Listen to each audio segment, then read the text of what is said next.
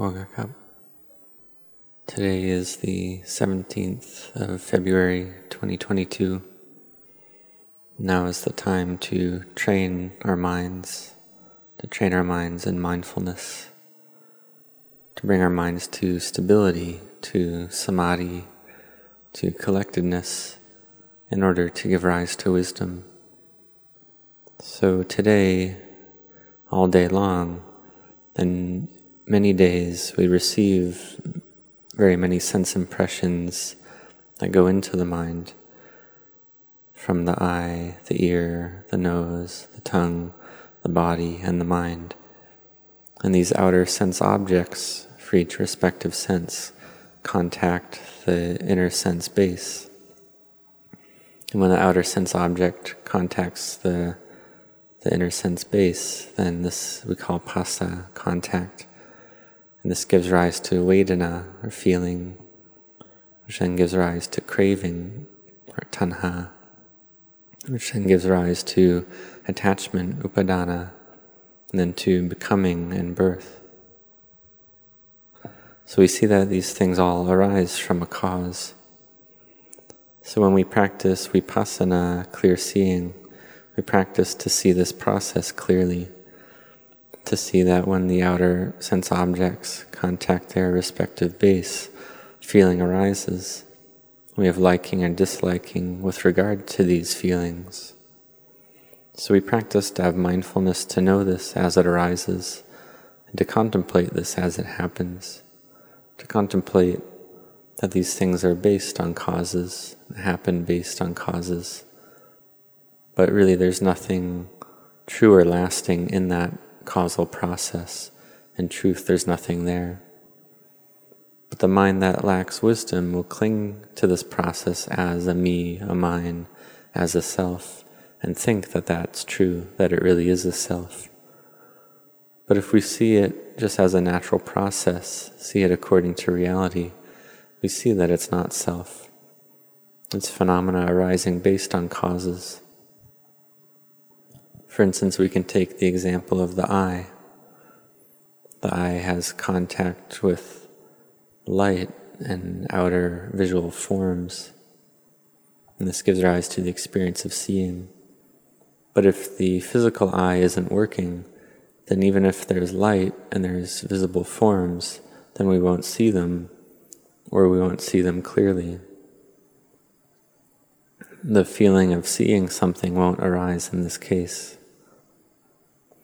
Or we might have a functioning eye and there's light, but there's no visible forms, there's no objects to see.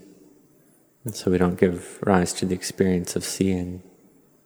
Or our eye is working well and there's visible objects, but there's no light.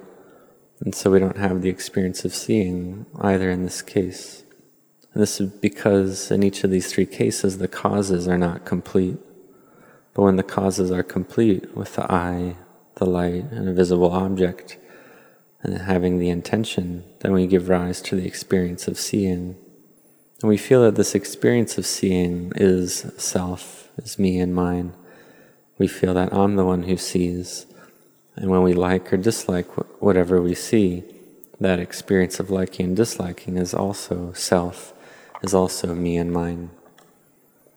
So may you contemplate this point, contemplate this process as impermanent. And whether we like or dislike these visual forms, if our mindfulness is good, we see that the experience, this experience of seeing, lasts only a short time. And it is just as it is. Seeing is just seeing. But if mindfulness and wisdom is not sufficient, then we feel like we really like what we see, or we really dislike what we see. This is the mind following the defilements, following the kilesas. This is the mind that's not seeing the Dhamma, not seeing the truth of the way things are.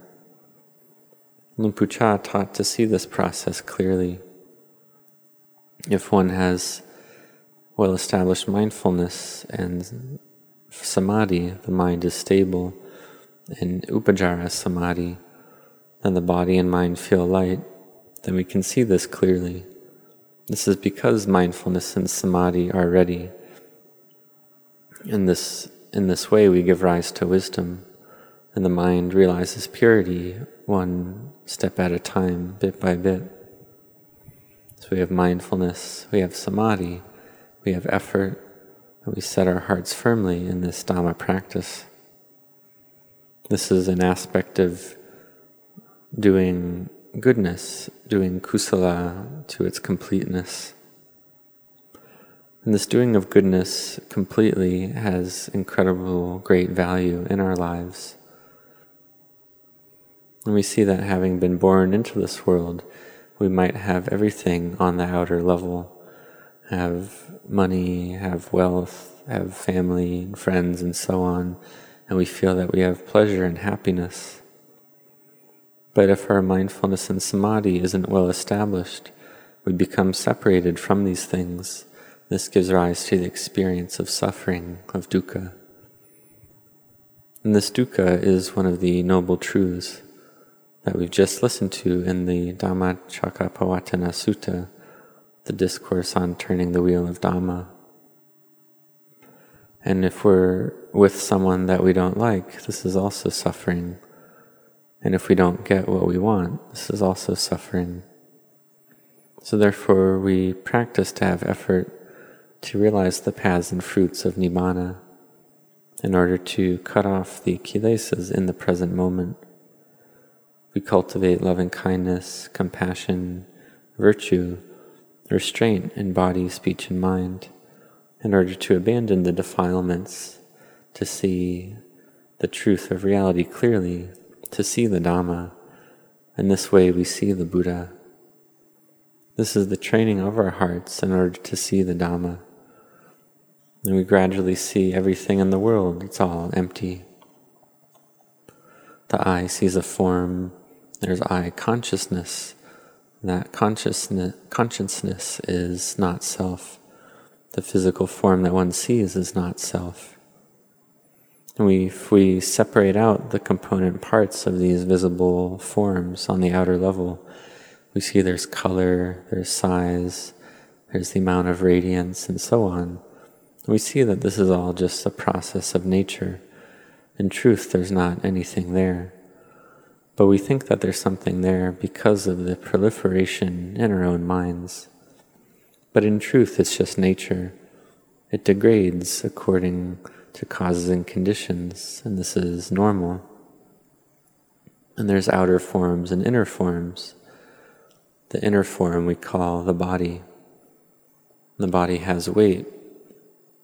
We feel as the earth element, that which is heavy. And if we take all the earth element in the whole world, then it's something that's extremely heavy. But we don't feel that it's heavy. We only feel that our bodies are heavy because of clinging, because we cling to them as self.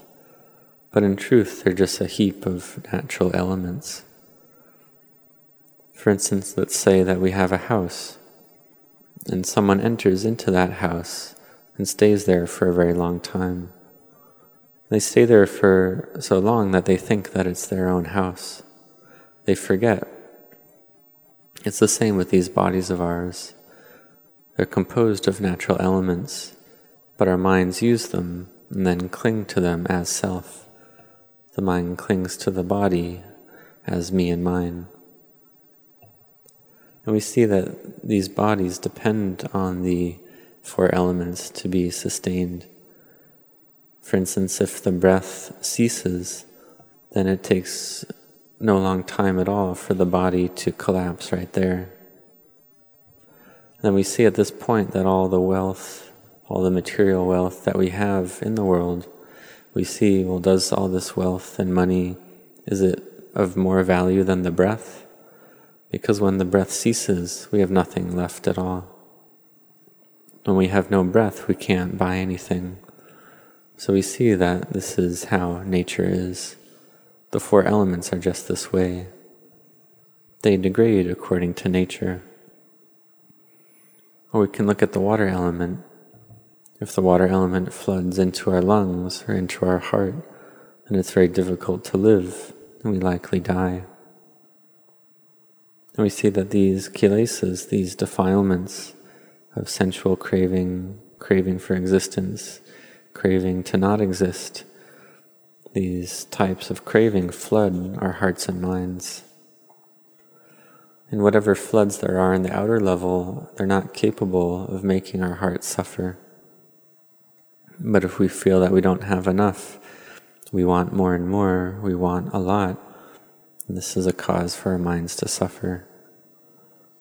So we practice and train our hearts to see the drawbacks in this way. We see that we don't want suffering because we feel that this suffering is ours, is self. But because we have this sense of self, then we take this experience of suffering to be self. But if we realize no self, then this experience of dukkha is just something that belongs to nature.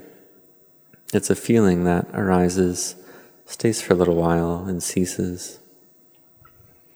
So this training of the mind is something important. We have the very great good fortune to meet with the teachings of the Buddha, the teachings that the Buddha taught, in the heart of the Buddhist teachings, to cut off unwholesomeness, to do that which is wholesome, to purify the mind. And it's not easy for these teachings to arise in the world. And when the Buddha gave the Ovada Patimokkha, everyone, all the monks who gathered there were all arahants already. They were all individuals who had completely abandoned the kilesas in their minds, and so there was no need to teach them.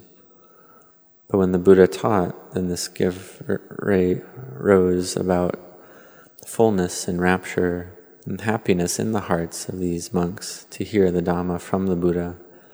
And this is a miracle. And the Buddha taught this teaching for the sake of all beings. This is the heart of the Buddha Sasana, to abandon that which is unwholesome, to do that which is wholesome, to purify the mind. All the teachings of the Buddha gather right there. And to make the mind pure, we follow the path of sila, samadhi, and panya, virtue, collectedness, and wisdom. We practice and train in this path. And to do kusala, to do goodness completely, we do sila, we do virtue, we do goodness like samadhi, mindfulness, effort, making our hearts firm and stable. These are all types of goodness. And so we try to do goodness of every type. We have effort in this. Try to do it a lot, cultivate a lot. And this unwholesomeness, or bapa, it's something that's hot. We practice to cut off this unwholesomeness, to abandon it. For instance, we know that food that's gone bad, food that's poisonous, we don't eat it. Or a house that's very dirty, we don't want to live there. Or the area around a house, if it's dirty, we don't want to live there. This is like unwholesomeness. We can compare that area to that which is unwholesome, that which is dirty. And then when we clean it, we make it nice and clean, then we want to live there, we want to be there. So this is cutting off, this is abandoning that which is unwholesome and doing that which is wholesome. And when we do that which is wholesome, we feel rapture, fullness in our minds. So we try to do this, to walk the path of sila, samadhi, and panya. And this is the Four Noble Truths, to make our minds pure. Cutting off the kilesas, this is making the mind pure. And when the kilesas win, then our hearts feel sad and low. And this is a lack of goodness arising. So we practice to have restraint in our body, speech, and mind, to have mindfulness to watch over and care for our hearts, to see everything as not self, as anatta, and to do goodness to its completeness. So may you all set your hearts on this.